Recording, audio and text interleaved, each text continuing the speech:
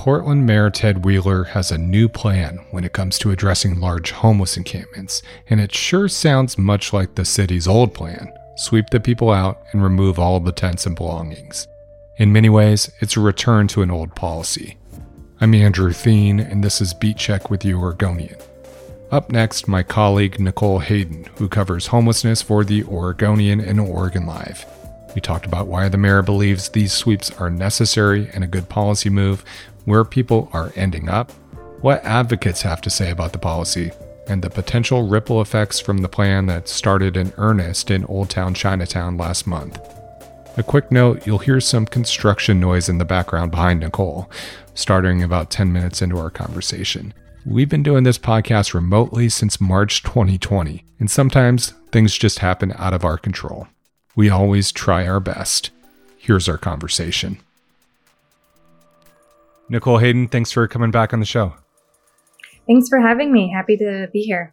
So you're always busy on your beat, and in recent days, Mayor Wheeler made a big announcement for a new strategy going citywide that's built on kind of a controversial one that was executed in Old Town a little more than a month ago. So remind us what happened in Old Town and why is this going citywide? In Old Town, the city came in and removed tents, like hundreds of tents, displacing hundreds of people, mostly at pressure from the local community and business association because folks were saying it was impacting their businesses, making it unsafe for folks to live there. So the city came, kind of forced everyone to move to other neighborhoods, threw away all of their stuff. And of the, I think maybe 160 folks who were forced to move, less than 20 got shelter beds, but the city didn't track to find out if those folks were connected to mental health services or housing or long-term shelter prior to moving. Mm-hmm. But the mayor has decided this is a successful strategy in his view, despite not knowing where people ended up, because the streets are clean and businesses are happy. So the city plans to do more mass sweeps throughout the city in the future. I'm just curious how we got to this point, Nicole, because it seems like mass sweeps have been a polarizing issue dating back years, and you've done so much reporting on Laurelhurst Park and sweeps there, but it's happened on the Springwater Corridor. People have been displaced. Pick a year, it's been a polarizing thing, and here we are again. Yeah, it kind of feels like we're going backwards in our policy. In 2017 or 18, when there was the Martin v. Boise decision, it said all Western states couldn't force people to move off of public land if they didn't have any place to go without offering them an equal or better opportunity. Mm-hmm. And so since the city offers a shelter bed, that kind of fulfills that requirement. But we know from our reporting that 95% of people who are swept say they never come in contact with an outreach worker prior to being swept, so they're never offered a shelter bed. And if they are, a shelter bed is typically not something people want because you're sleeping inches from strangers and you don't feel safe. And yeah, after Laurelhurst Springwater Corridor, we have learned that you can't just drop in a couple days or even a few weeks before a sweep and expect to make substantial impact in people's lives. You need to take months or years to build up trust before maybe someone will accept services because they've just been traumatized by what they've been through. Yeah. And we've talked about this several times, but you had this survey where you teamed up with Street Roots and surveyed 300 people who are living outdoors in Portland. Mm-hmm. Given kind of your takeaways from that, what do you think the ramifications are of this policy going citywide? Yeah, we know that more than 60% of the homeless population has some sort of mental health illness. And when you're living on the street, things like extreme exhaustion can make those symptoms worse, but also other traumatic events like a sweep, being forced to move out from where you're living, where you might feel safe. that can be a trigger for some mental health illnesses. It can cause psychosis. It also just makes people lose trust with officials and folks who are trying to help. And we know that the worse the symptoms get and they progress as the years go on, it's harder to house those folks. And those are, our most vulnerable individuals with the least access to resources. So definitely there's a ripple effect when you're talking about sweeps. For your story about kind of the formal announcement from the mayor talking about this policy, you talked to leaders at Blanchet House down in Old Town, which is a community institution. What did they tell you about just kind of how people are doing right now? Because it's not just, it's obviously the pandemic. It's been an exceedingly difficult year for everyone, but for most vulnerable people especially. Can you talk about what you heard from them? Because I thought that was pretty salient reporting. They serve meals 3 times a day. So, and it's a no barriers meal service. Folks can come in and sit down. Mm-hmm. So they really get an on the ground view of like who's homeless in Old Town and what they're dealing with. And they said the sweeps definitely add to the trauma, that there are folks with just severe mental health issues that really need more support than anything that's being offered prior to sweeps. And I was actually at Blanchet House this morning during their breakfast meal service to kind of see the population that they're working with and help out. And, a lot of folks showed up that I frequently interact with on the street. And when I see them, they have their guard up, they're high anxiety, they're stressed out. You can just see that they're tense. But watching folks come in one by one this morning, they were clearly more relaxed.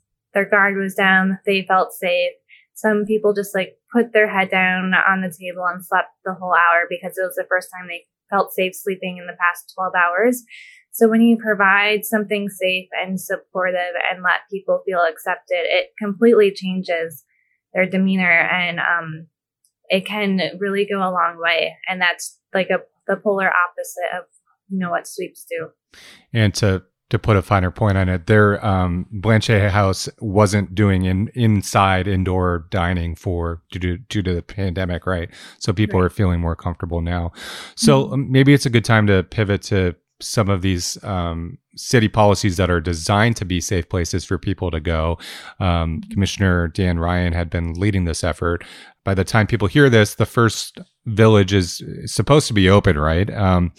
Where is it? And sorry, you can hear the construction. We're talking in a city, and so that's just part of the situation. But where is this first village? And can you describe what it looks like and what's there? This village is along Multnomah Boulevard, and when you go to it, you can't really tell that it backs up to a neighborhood because there's a thick surrounding of trees that separate it from the houses behind it. So it feels pretty secluded. It also, on the same area, there's a Portland Bureau of Transportation staging area. So there's tons of big construction trucks coming in and out. So it is a bit loud, and probably will disturb folks who are trying to sleep once they move in there. You have these tiny homes that lock, and you have twin size mattresses that are pretty thick in them. And so it gives a more sense of dignity than going to a mass shelter.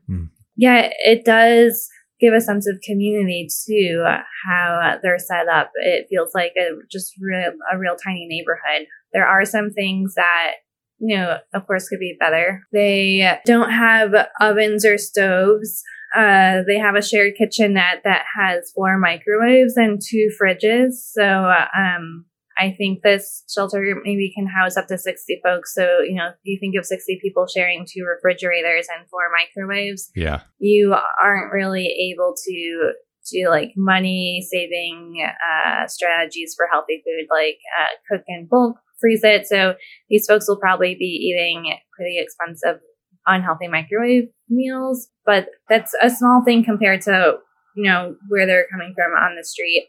And having a safe place to be is definitely what people have been asking for. Yeah, so this has been a long time coming to get to the opening of the first location. Remind us why it took so long.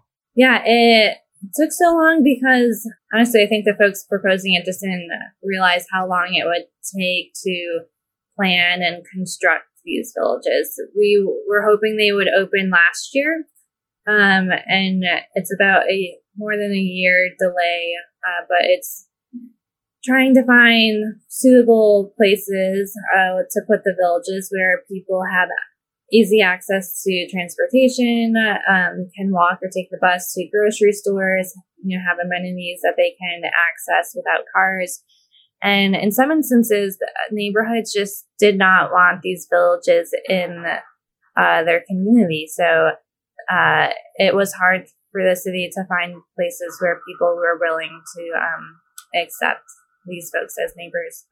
So going back to, the city doesn't track where the people who are living in Old Town Chinatown who are displaced in May, where they went. But do we have any idea, or have you had any inklings or heard anything about where people ended up?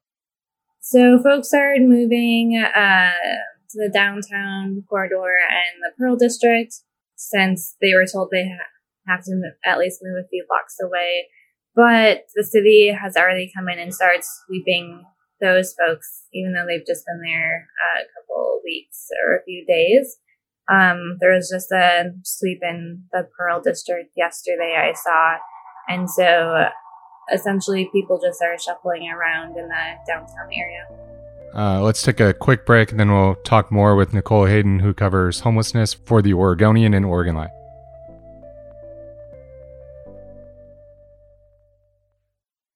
So we are back with Nicole Hayden, who covers homelessness for the Oregonian and Oregon Live, and lives, in inner Northwest Portland. So we've got some of the sounds of the city in the background, and that's just part of doing a podcast when we're not in the newsroom. It's pretty loud in the newsroom sometimes too with construction, but anyways, forgive us. So I'm curious, Nicole, are there any success stories that you can point to from your reporting in Portland, places where we're getting it right?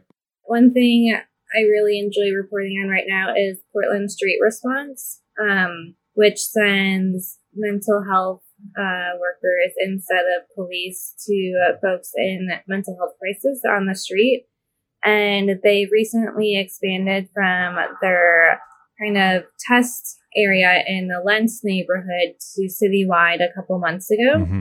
Now I know that expansion has been slower than they hoped because they've been having a hard time hiring to fill those new teams in the past couple months. But it has been a success. People who interact with them say they have felt like they were treated with compassion, that they were believed, that they felt they could trust the person they were talking to, and that they really sat down with them and not only addressed what they were dealing with in that moment, but taught them like coping skills or mental health skills to help them get through maybe some minor psychosis episodes in the future. And they also have a more long-term team that can connect with people and help them access other resources in the community. So it's not necessarily just an emergency response, but they're able to stay with folks longer term if needed. As a citizen,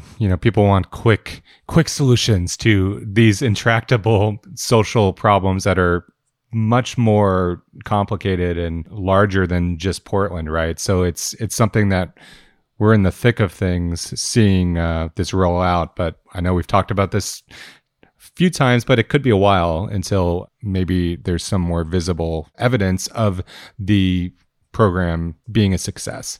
Yeah, I think one thing that folks are a bit impatient with is the rollout of how we're using the homeless tax funds.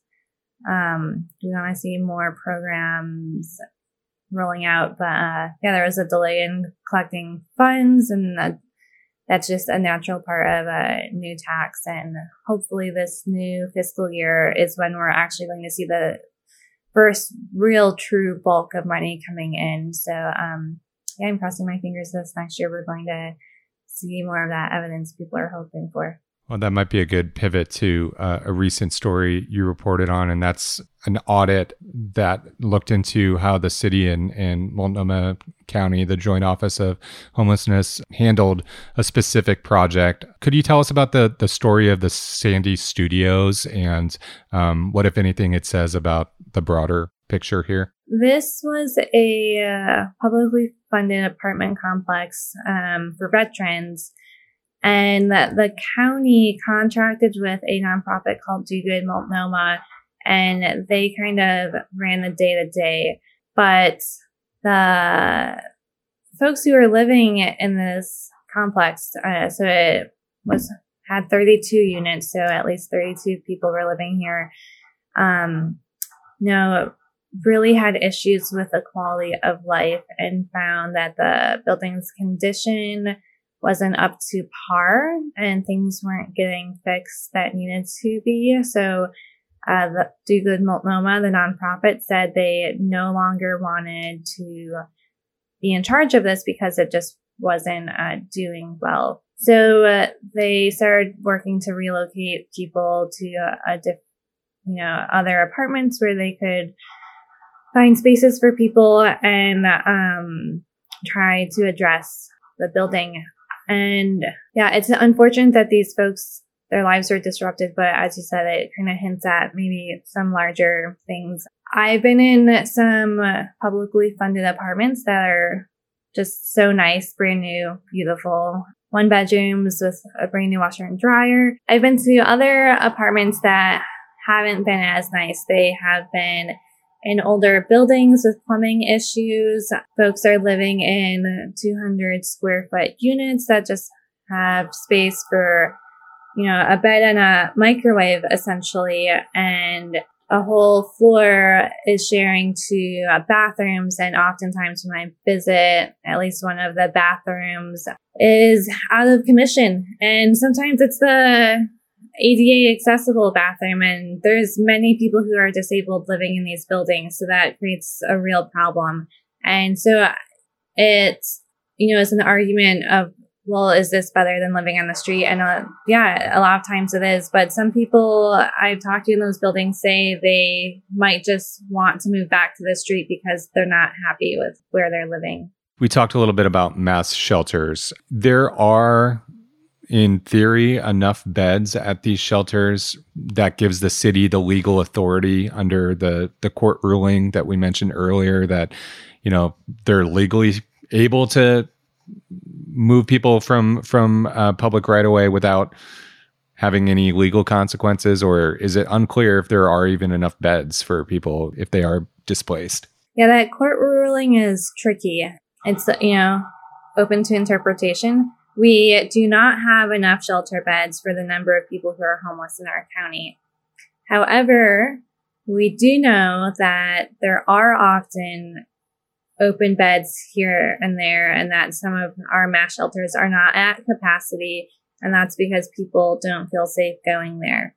But people who do want to go to those shelter beds, and they do call like our 211 number, which is the phone number you call and get help accessing resources. People have a very, very hard time finding a shelter bed when they want one.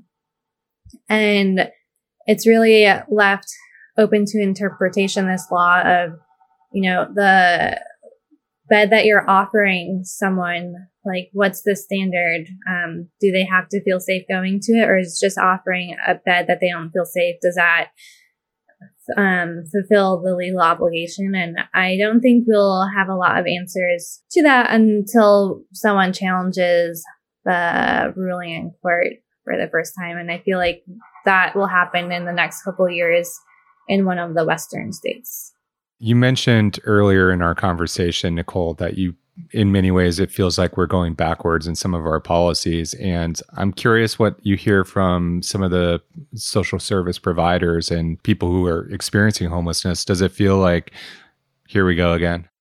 Yeah, I did a panel discussion earlier this week with the district attorney, Mike Schmidt, and some of our local social service leaders, like the policy director at Central City Concern, which is our biggest housing organization. And they all said that sweeps are not a solution. They don't improve homelessness. It's only a solution for house people that don't want to see people who are homeless on their street. And so we're spending a lot of money visually making the problem better for a couple weeks, and instead of spending that money to offer people more concrete services. And everyone seems to acknowledge that. Yeah, yes. It's election season, and business folks, the community, they're real upset with things. And I think quick solutions to make people think things are better,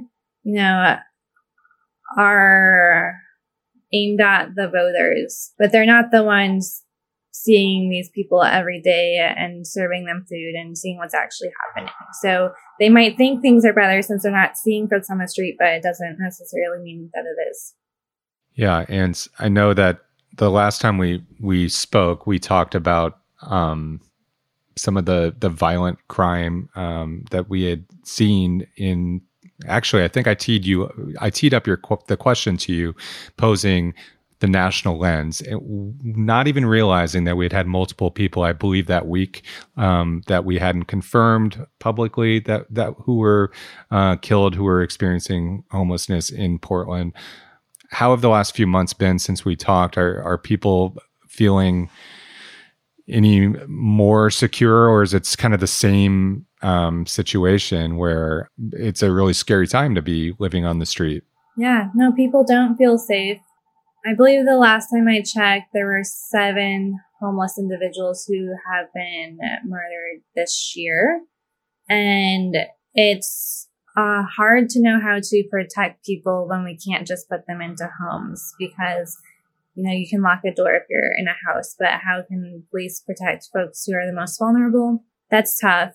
At the same time, there is a Safe Rest Village in Old Town that said they plan to shut down because their workers don't feel safe. So we're losing those beds soon. And from the mass Old Town sweeps that we have seen in the past month, there have been reports that crime reports have drastically decreased in Old Town. But we also know that folks who are homeless are not typically the ones committing the crime. They're often the victims of it. So I think I don't know what the best policy solution is, other than knowing that the community is safer when we are able to get people housed. The West Coast cities are always lumped in as kind of having, quote unquote, the worst problem with homelessness, or the most visible homelessness. Are there any policies that are working well in other American cities that you're tracking? I know Houston was in the news this week. Tell us why that doesn't make sense, or what they're doing that is not applicable to Portland and Oregon. Yeah, I haven't read that story yet, but I know what you're talking about. So I don't have great authority to fully comment on it. But the gist of it is that they provide housing to people, which seems super simple. Give people housing, then they're not homeless. So I don't fully know what came with that housing or what the program looks like in Houston, but I do know other states have done that, where they have created enough housing units for every single person who's homeless, put folks in the units, and then soon, a couple years later, they found that they had a homeless population again. And that's because new people become homeless every day. You also have to find ways to stop them from becoming homeless, ways to catch them. And also, if there aren't supportive services, sometimes people who are housed fall back into homelessness if the root cause isn't addressed. And a lot of that is mental health, and making sure those resources are there. And it is hard to compare, but I do know that Portland does have some pretty interesting programs compared to other cities, like the tiny homes and the Portland street response. And we have things that do work. We just need more of it.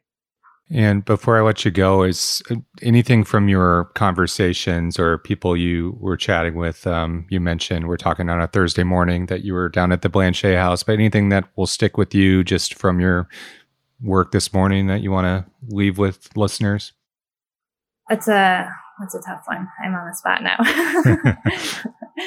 I think not necessarily anything that someone said, but just seeing how calm people were when you give them a safe place to go was just mind-blowing.